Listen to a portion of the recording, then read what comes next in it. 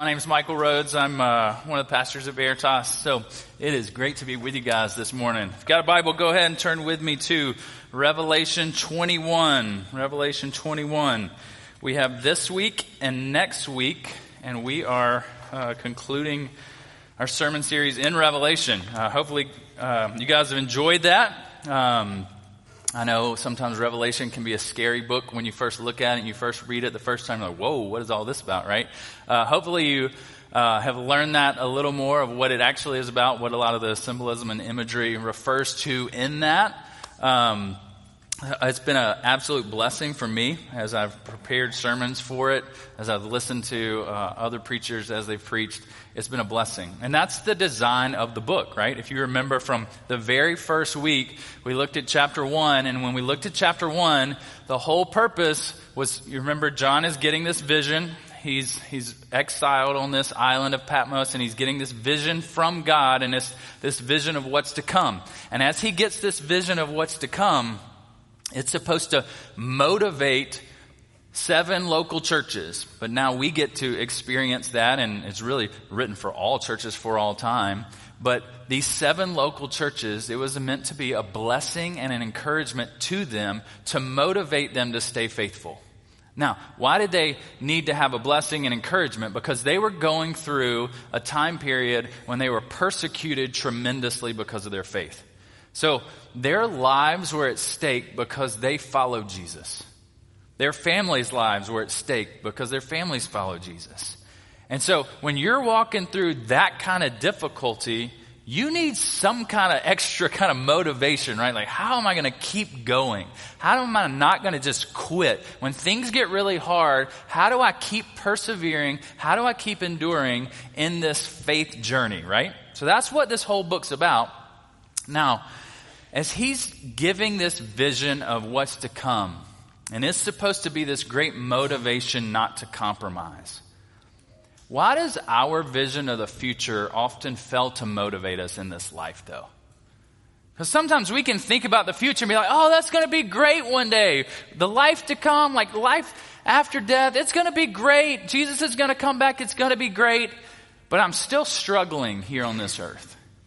Why does our vision of what's to come fail to motivate us? I think it oftentimes fails to motivate us because our vision of what's to come isn't very compelling.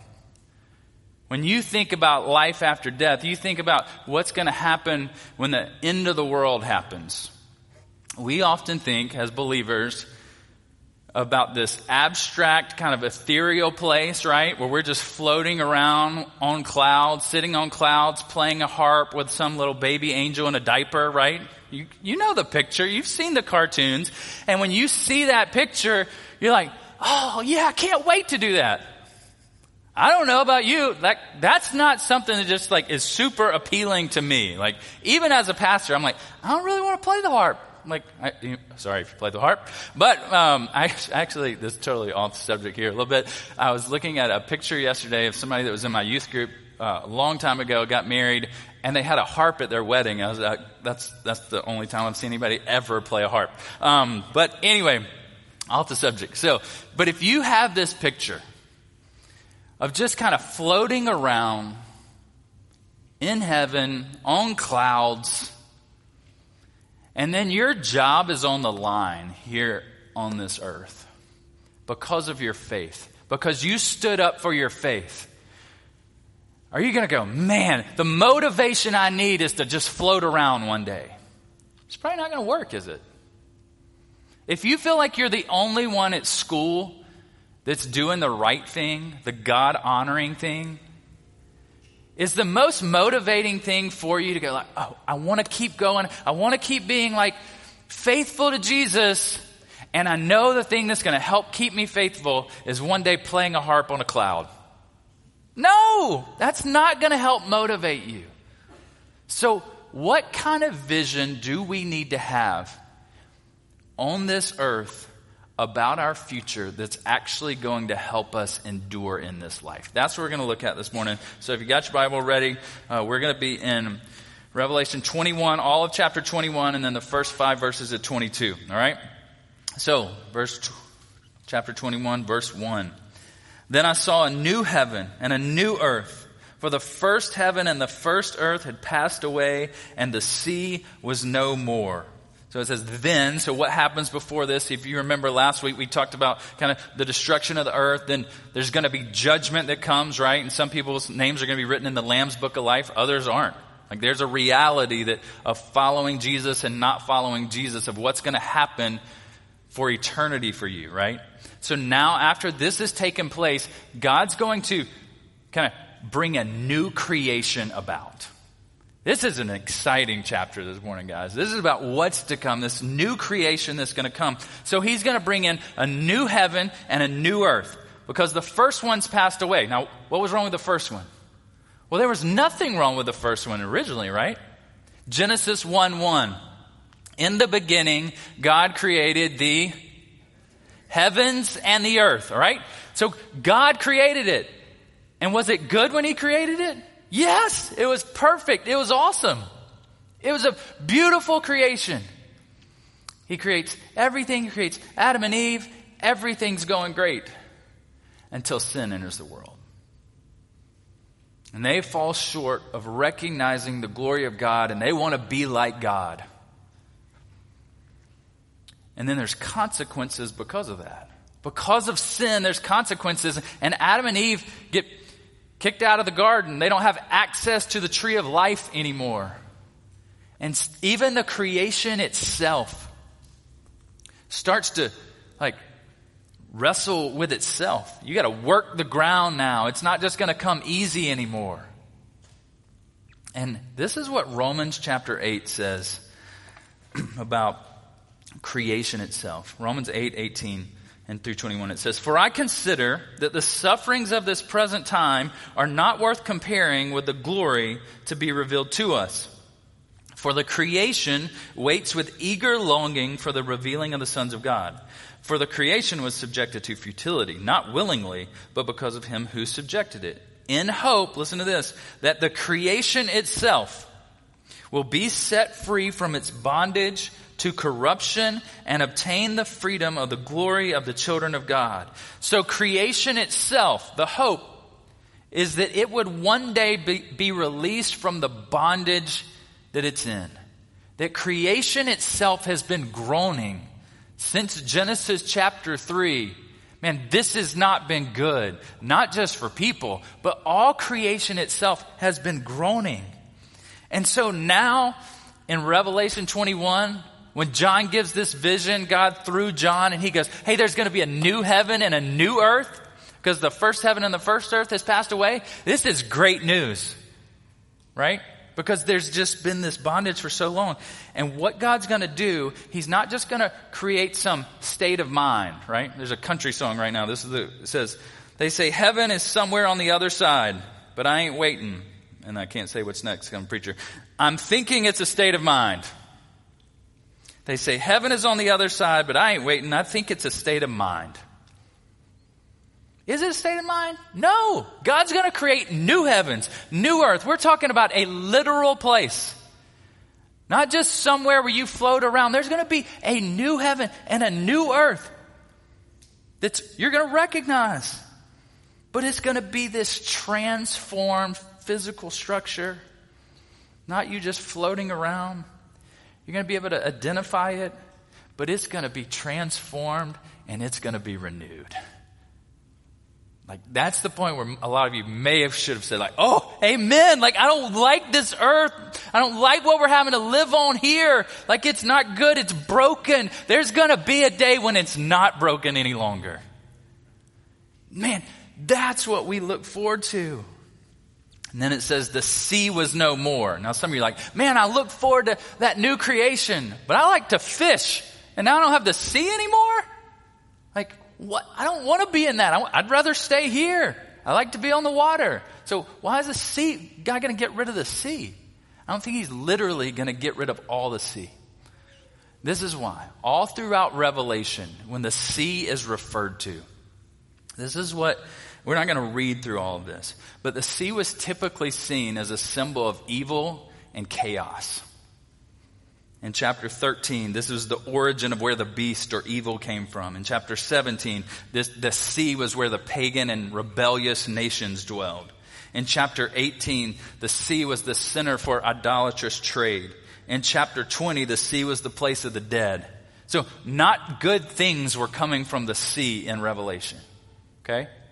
Evil, chaos. Anybody ever been on a body of water when the wind is howling like it is today? It is not fun. It is a scary place, right? Like I remember one time I was with my grandparents and we were on a boat and this major thunderstorm came up kind of out of nowhere. We were not anticipating it all. And I was mortified. And we take off trying to get back to our campsite where we were. And it was awful because the sea is this kind of treacherous, mysterious thing. And what God's saying is, new heavens, new earth, no more chaos, no more evil. It's void of the evil and the chaos and the darkness and the corruption, the opposition. There's no more chaos at home. There's no more chaos at work. There's no more chaos in relationships. And this is a place you want to be. This is incredible. It gets better. Verse 2. And I saw the holy city, New Jerusalem, coming down out of heaven from God, prepared as a bride, adorned for her husband. So this New Jerusalem comes down to us. God bringing this holy city down to us. We're not floating up into this new city. God's bringing it to us. And it's a place we're going to dwell, but more than just a place, this New Jerusalem is talking about the people of God, all right? It's prepared as a bride adorned for her husband. All throughout Revelation and the New Testament, who is referred to as the bride? The church, the redeemed people of God. So we're talking about a place and we're talking about the redeemed people of God here. In 2 Peter 3:13 it says this, but according to his promise, we are waiting for new heavens and a new earth in which righteousness dwells. You want to be in a place that's righteous? I want to be in a place that's righteous, where there's no more injustice. This is the new heavens and new earth, church. This is what we have to look forward to. Where a place where righteousness dwells. Now the amazing thing is we get to experience Christ's righteousness on this earth, right? And there's this kind of big theological term called glorification. Where right now, our position before God has been declared right because of what Jesus did on the cross. So we have right standing. That's our position before God. But the condition that we live in on this earth is not right. Correct?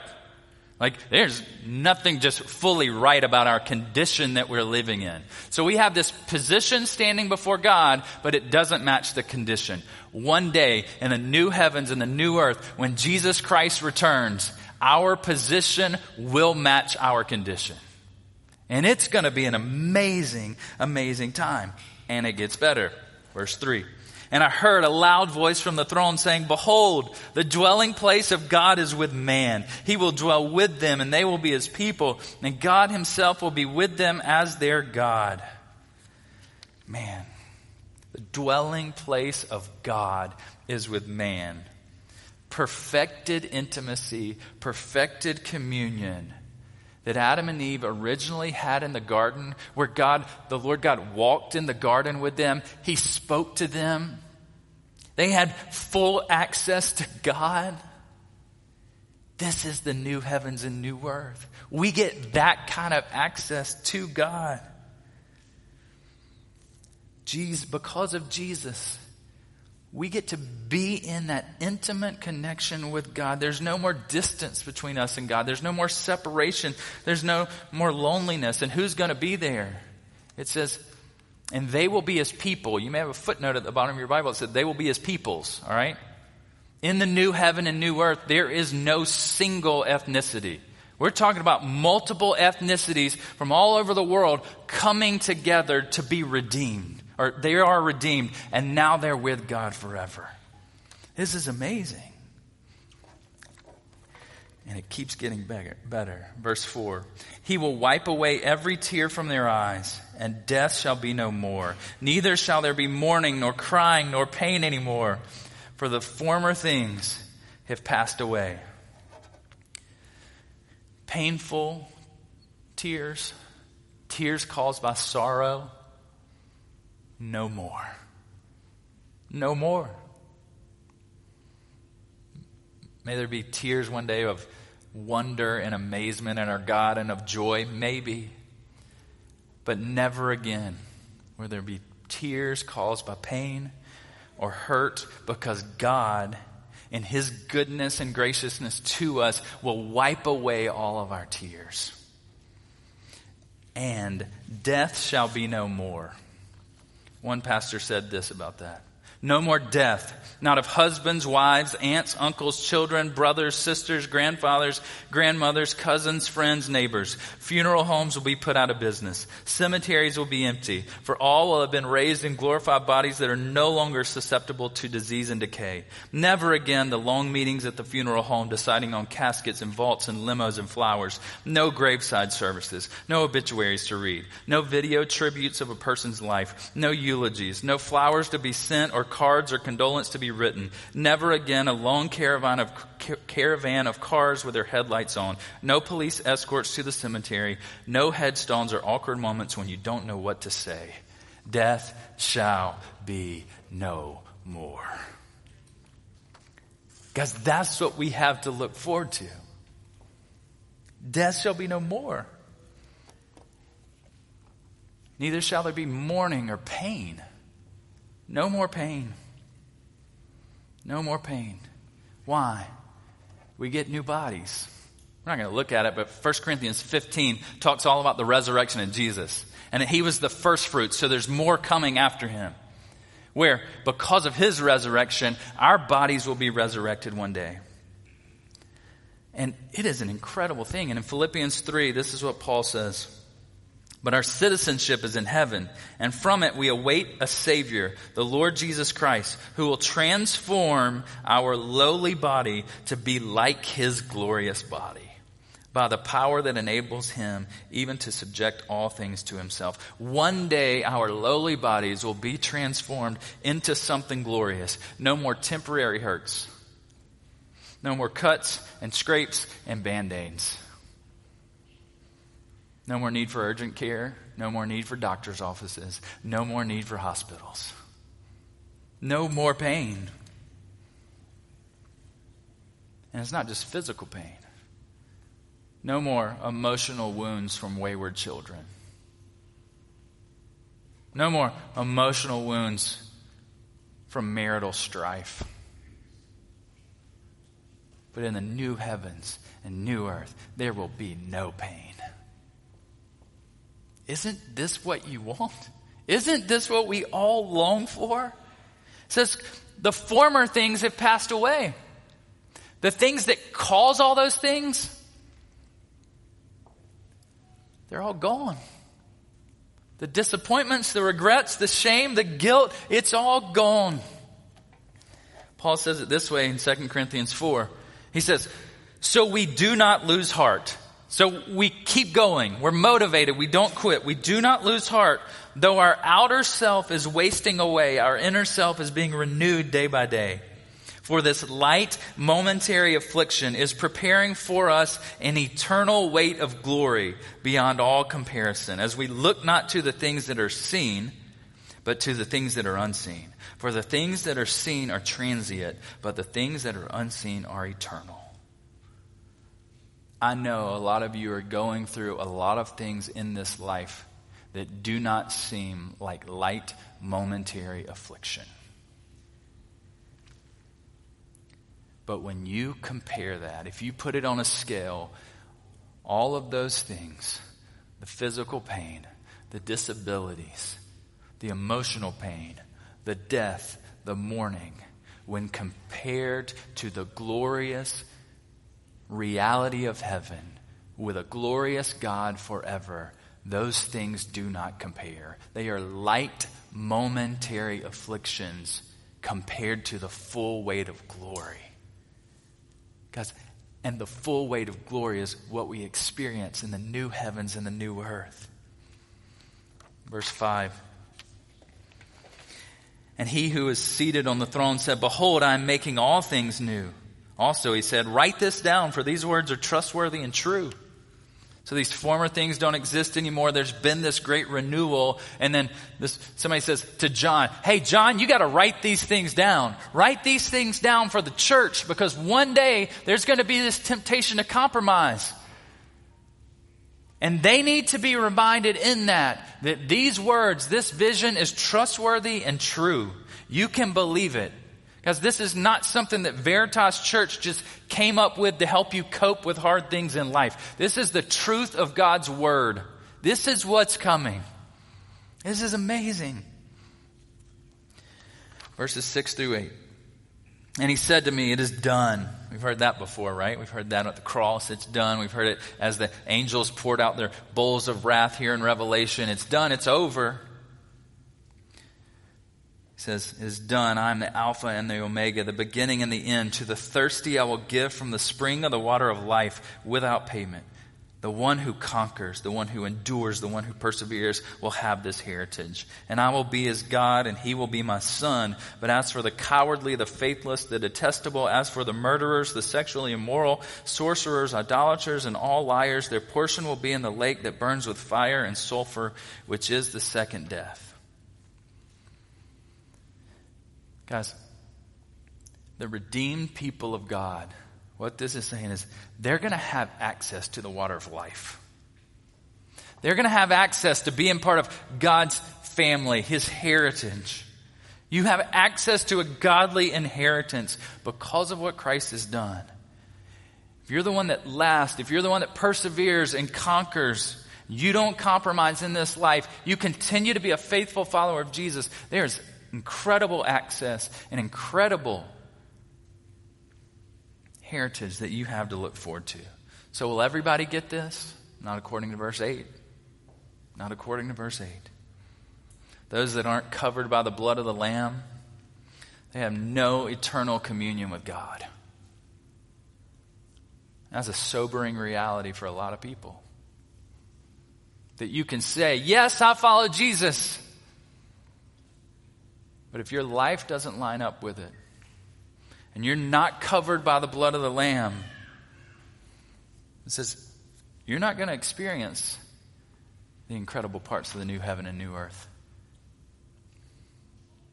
Just let that sink in. Now, some of you look at that list and you go, wait a second, I've been faithless at times. I've been sexually immoral. I've been an idolater. Like every one of us should look at this list and go, whoa, whoa, whoa, that's us. Yeah, it's all of us. But Jesus. Jesus is covered.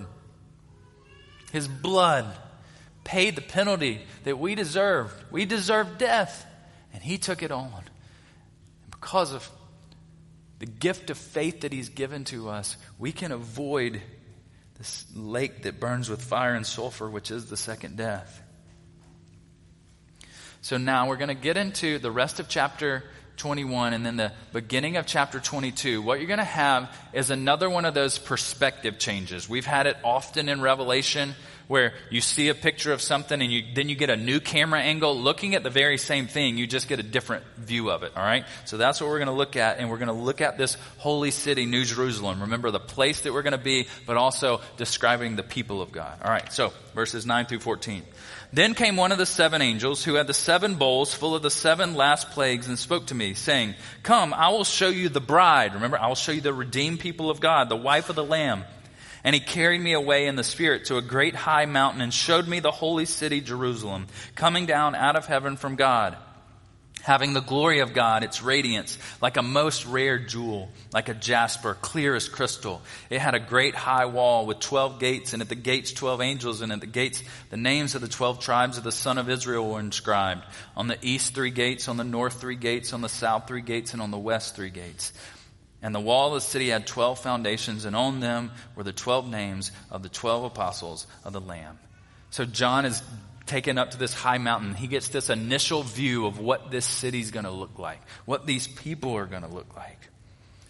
And what he sees is the redeemed people of God, and what's in the midst of all of them? The glory of God. The glory of God is there. The glory of God is throughout the new heavens and the new earth because it's within his people. And it just keeps extending. And then verses 15 through 17. And the one who spoke with me had a measuring rod of gold to measure the city and its gates and walls. The city lies 4 its length the same as its width. And he measured the city with his rod, 12,000 stadia. Its length and width and height are equal. He also measured its wall, 144 cubits by human measurement, which is also an angel's measurement.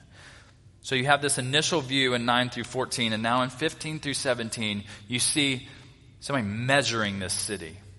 Now, to measure a city throughout the New Testament meant that God was saying, hey, I'm placing some incredible boundaries here. You're going to be safe.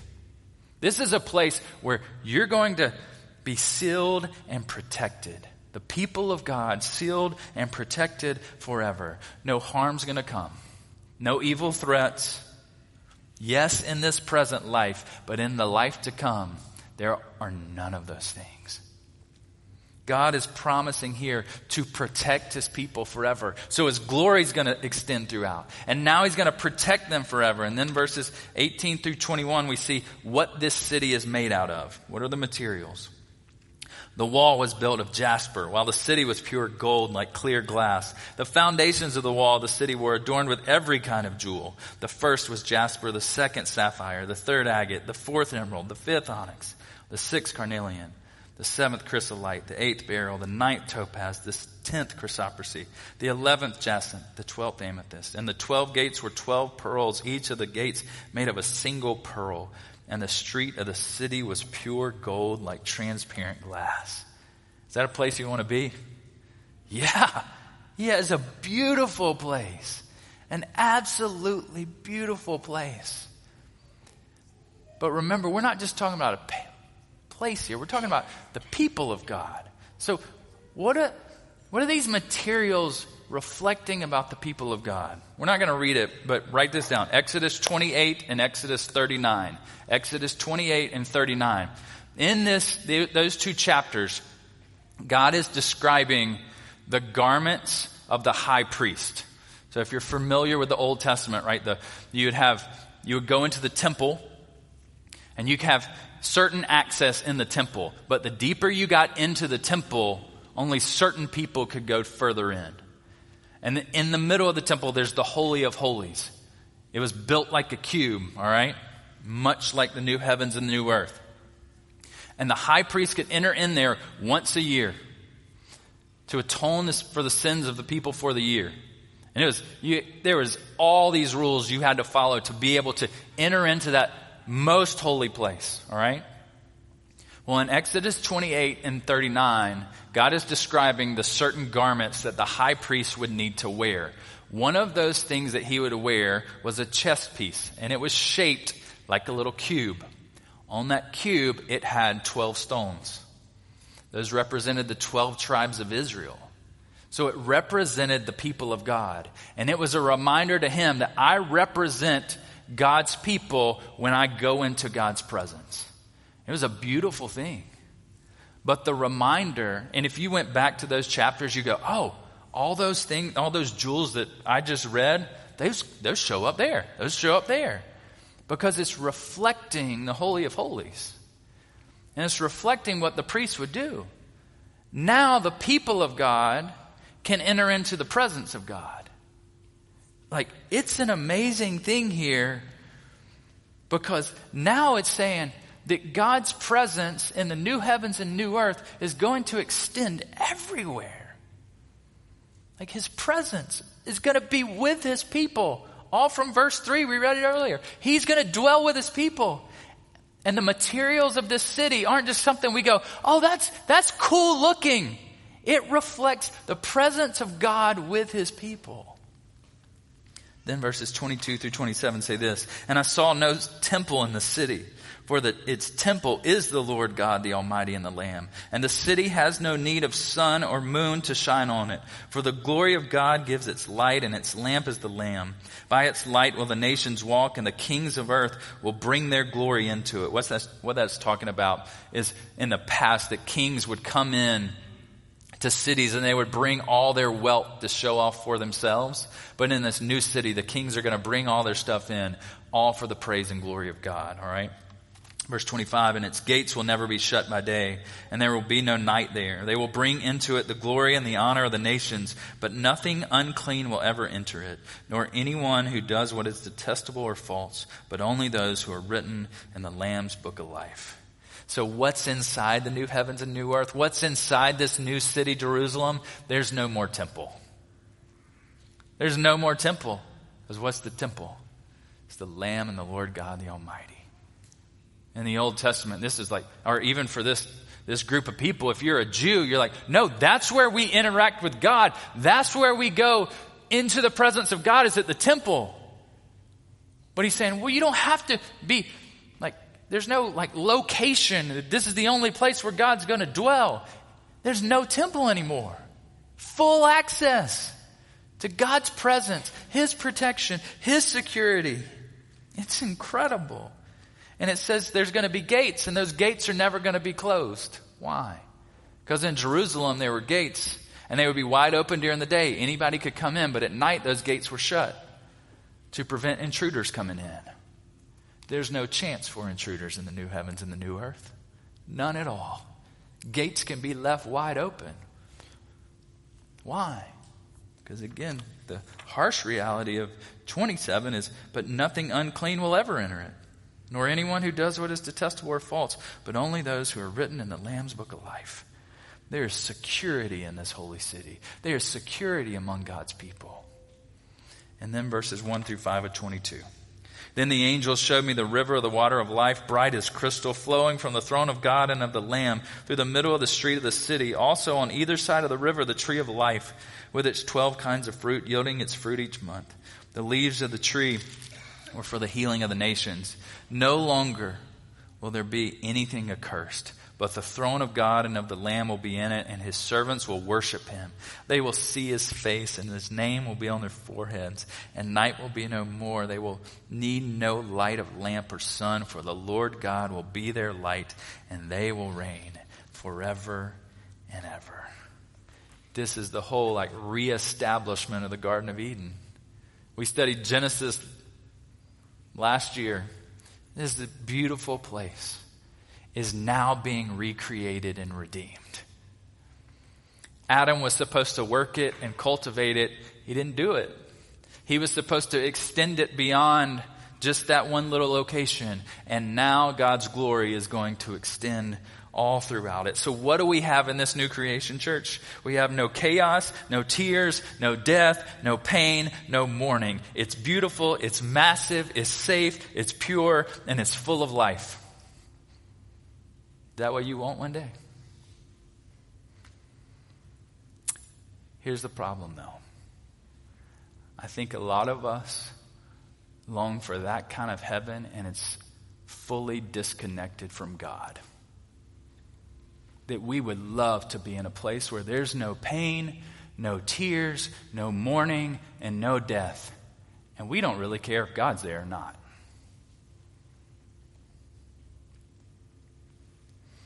We want the benefits of heaven, and that's the only reason we pursue God. And church, if that's what we're doing, we are absolutely missing it. The prize isn't no pain. The treasure isn't that death will be no more. The prize is God.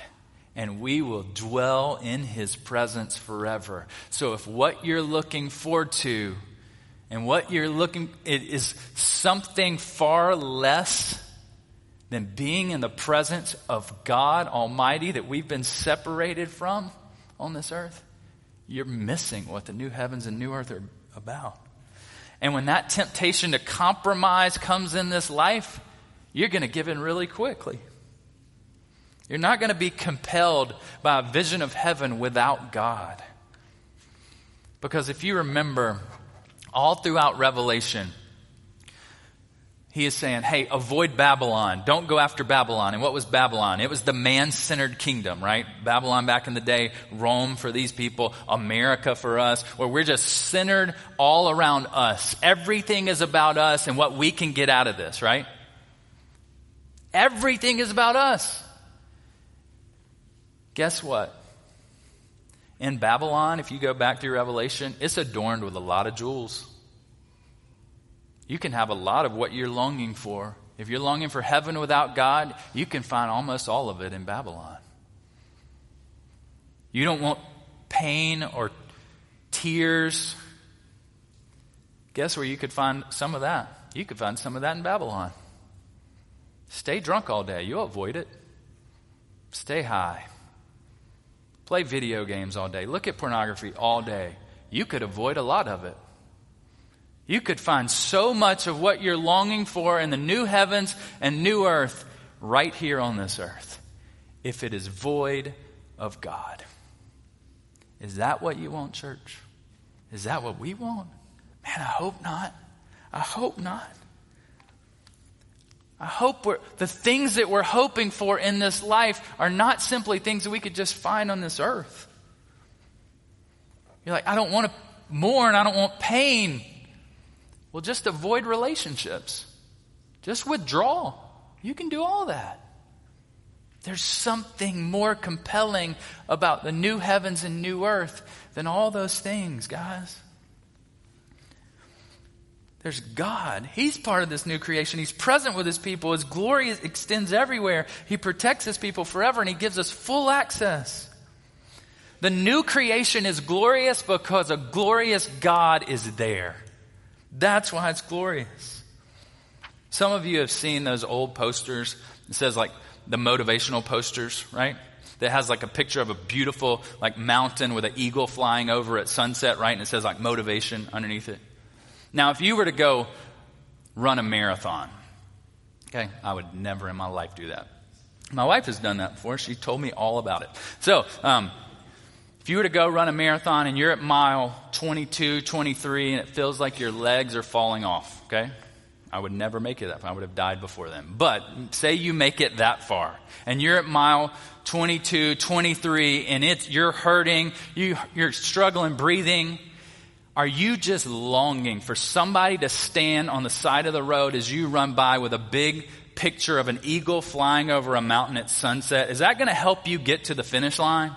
No, not at all. Like, you're going to look at that poster and want to rip it up. Like, no, that's not going to help you keep going and endure to the end. There has to be something more compelling than that in this life. There has to be something more compelling about heaven than just no tears, no pain, and no death. And the more compelling thing is God. He is the prize. That's it. So how do you endure in this present life? Endure the present by having a vision of forever in God's presence. Endure the present by having a vision of forever in God's presence. A complete vision has its highest priority as God, where God is the most satisfying, where God is the most compelling. So what do we do with this? How do you live this out now on this earth? Well, you can spend time in God's presence today. You have the access through the Holy Spirit. Spend time in God's presence regularly. Spend time in God's presence daily. Open up His truth. Open up His Word. Spend time with Him. I've never in all my years of 20-something years in pastoral ministry ever heard somebody that said, man, I regret reading my Bible. I regret talking to God. I never heard that. I've heard a lot of other regrets, though. Man, I wish I wouldn't have lived this life. I wish I wouldn't have said this to my kids. I wish I wouldn't have treated my wife this way. I wish I wouldn't have given into that and compromised in this way. Spend time in the presence of God now, because the more you do, it's going to stir your affections and go, man, I want this forever. I want to be in God's presence forever. So spend time with Him. Now, I think Johnny Cash wrote a song a long time ago. It was talking about that some people are so heavenly minded that they're of no earthly good. You think about heaven so much you don't do anything in this life. Well, before that, I wish you would have read C.S. Lewis, because this is what C.S. Lewis says. And I'm going to finish here. C.S. Lewis, in his book Mere Christianity, said, "A continual looking forward to the eternal world is not, as some modern people think, a form of escapism or wishful thinking. But one of the things a Christian is meant to do. It does not mean that we are to leave the present world as it is. If you read history, you will find that Christians who did the most in this present world were just those who thought most of the next. The apostles themselves, who set on foot the conversion of the Roman Empire. The great men who built up the Middle Ages. The English evangelicals who abolished the slave trade. All left their mark on earth precisely because their minds were occupied with heaven. It is since Christians have largely ceased to think of the other world that they have become so ineffective in this. Aim at heaven and you will get earth thrown in. Aim at earth and you will get neither." Guys, we want to be a church that makes an incredible impact in this world. And the biggest impact that you can make in this world is when you keep your attention on what's to come. And what's to come is being in the presence of our Creator, God, forever. God is the prize, nothing else. Let's pray. Father, thank you so much. Thank you for your truth. God, I'm so thankful that you were gracious enough to give this vision to John and that he wrote it down. And I pray that when temptation comes, Lord, we would see heaven as so much more than no pain, no death, no tears. God, help us to be motivated in this life because of you and you alone. May we conquer and endure because you are our motivation. Pray this in Jesus' name. Amen.